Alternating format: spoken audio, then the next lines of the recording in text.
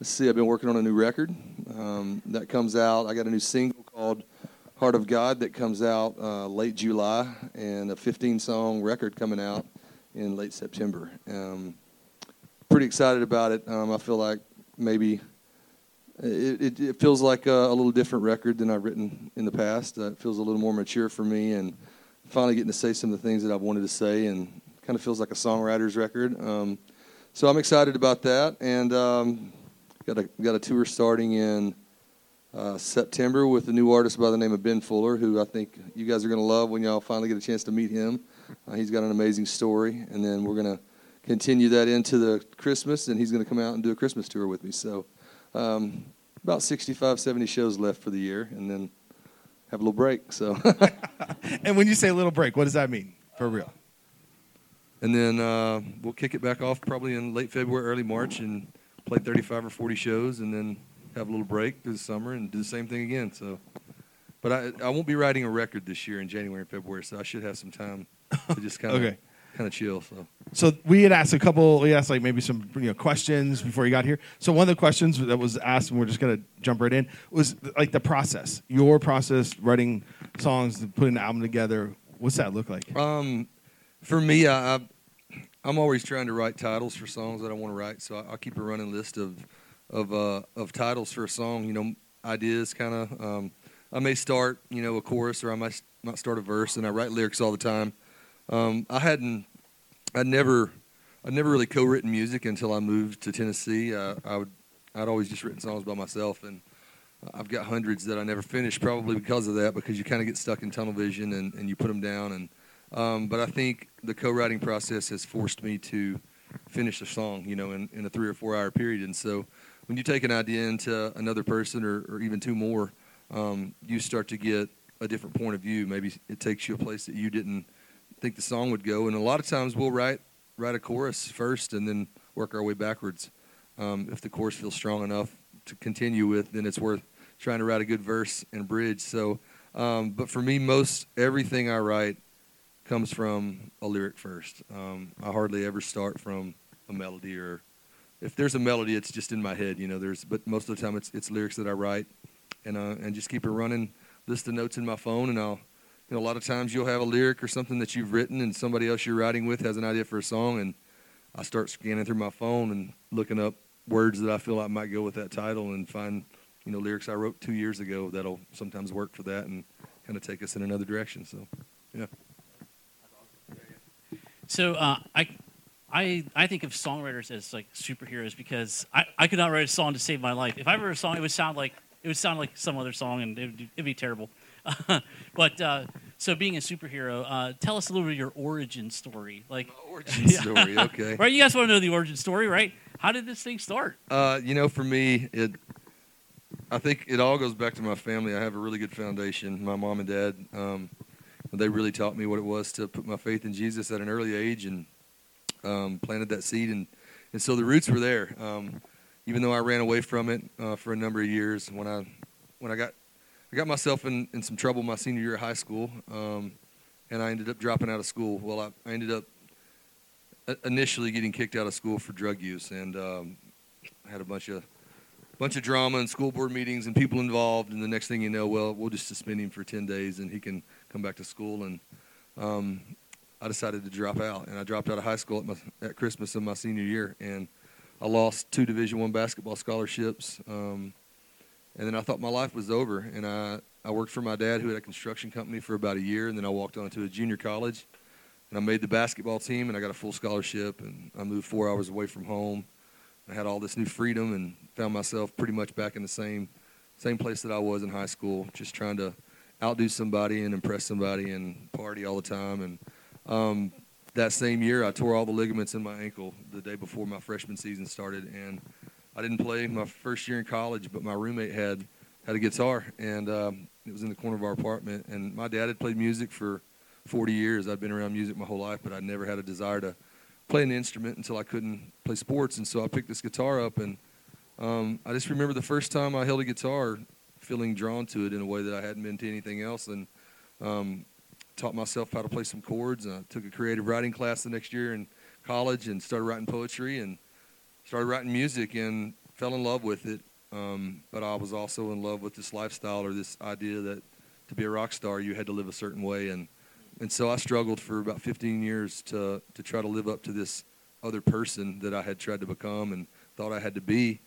And then in 2012, I was on a tour in Europe. We were driving across Spain, and I was in, maybe the lowest place I've ever been in my life, and my wife was pregnant with our daughter, and she said, if you don't make some changes, we're not going to stick around. We're not going to watch you kill yourself. And I knew enough about the Lord, to start, asking some questions. And I just said, God, if you're real, prove it. And we were into this tour for about a week, and we were driving 8 hours across Spain one day, and our bus driver was scanning stations, and it stopped on a song called Redeemed by Big Daddy Weave. And when I heard that song, everything just changed for me. I remember realizing in that moment that, God sees us all in a way that we'll never see ourselves. And I called my wife. I remember coming home and canceling my shows and quitting my band. And we started going to this church in our hometown. And within the year, the church came and asked me if I'd be interested in helping them launch a campus. And so I went to work for them for about 4 years, worked full-time, leading worship for college and Sunday mornings. And I became the director of this campus. And, I thought, this is exactly where I'm supposed to be. This is all I've ever wanted to do is play music ever since I touched the guitar. And out of nowhere, I was leading a Christmas service one night, and this guy introduces himself as a producer and a songwriter in Nashville, and he invites me to Tennessee to write some music. And the third time I drove over to write music, we wrote Chainbreaker together. And so we sat on that song for about 6 months, and the record label heard it one day in a meeting, heard the demo, and offered me a record deal just on the spot after hearing the demo. And so here I am, almost 40 years old, signing a record deal, in 2016, and I was like, this doesn't happen, and it was just one of those things where it was like when you finally,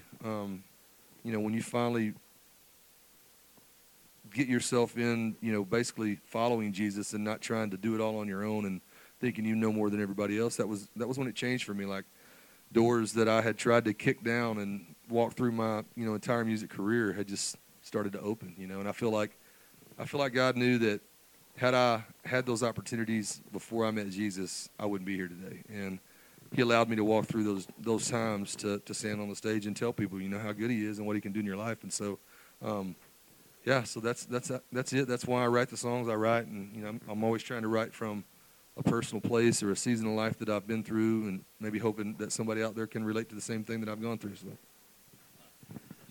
Yeah, that's awesome. And so this is a room full of youth leaders, right?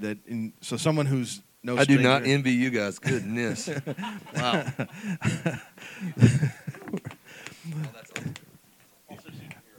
Super. Yeah, you're right. Yeah.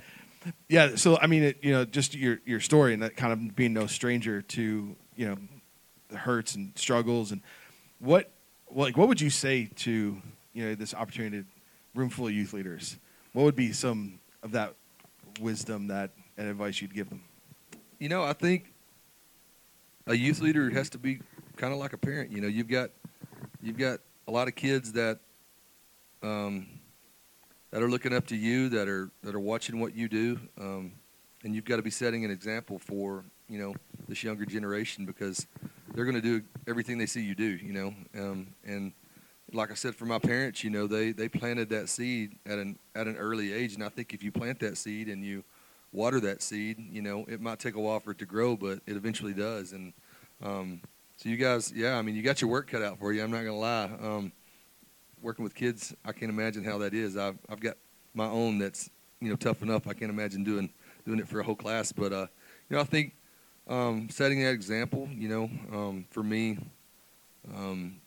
you can't lead if you're not being led. And so being in the Word and having that getting fed, you can't feed other people if you're not full yourself. So I think it's encouraging for all of us to hear a story of someone who their life was going one way and how God changed it, transformed it. So I think that's encouraging for us as youth leaders, because we all know kids that are going different ways. Hey, how can we pray for you right now? How can we support you in your ministry? Or how can we pray for you tonight? We want to pray for you before you go. I think the biggest thing, we're always keeping us healthy and strong on the road. We play well over 100 shows a year, and our families make a big sacrifice, our wives especially, for us to be out on the road. They're taking care of our families and keeping things going while we're out. And so I think just praying for our better halves, you could say, praying for our wives and our children, and praying for us to stay healthy on the road because, with everything that's gone on in the last few years, I mean, one COVID case can shut down an entire, tour for months. And we don't want that. We want to be able to go out and do what we feel like God's called us to do. And health and strength and, our families is the biggest thing to pray for. Yeah. Hey, thank you so much for being here with us today. We really appreciate that. Hey, would you all just reach out your hands, and we're going to just pray for Zach and this band there. Lord, we just pray today. We pray for our brother here and for everyone that travels with him. Lord, we pray for your blessing on them, that you would be with them, strengthen them, keep them safe, keep them healthy. God, we pray for their families back home. We pray, Lord, that you would protect them, watch over them, keep them safe, and Lord, keep them encouraged. I'm sure there's times when they're discouraged. I'm sure there's times when they're lonely. I'm sure there's times when they wish they could all be together. But Lord, thank you for the sacrifice they make so that we can attend events like this. And so God, I just pray your blessing on Zach and everyone that travels with him. Lord, I just pray you be with them, bless them today, tonight. Lord, may it be just a great time of ministry, a great show. May you be glorified, and we ask all this in Jesus' name. Amen. Thanks, guys. Y'all have fun tonight. Appreciate y'all.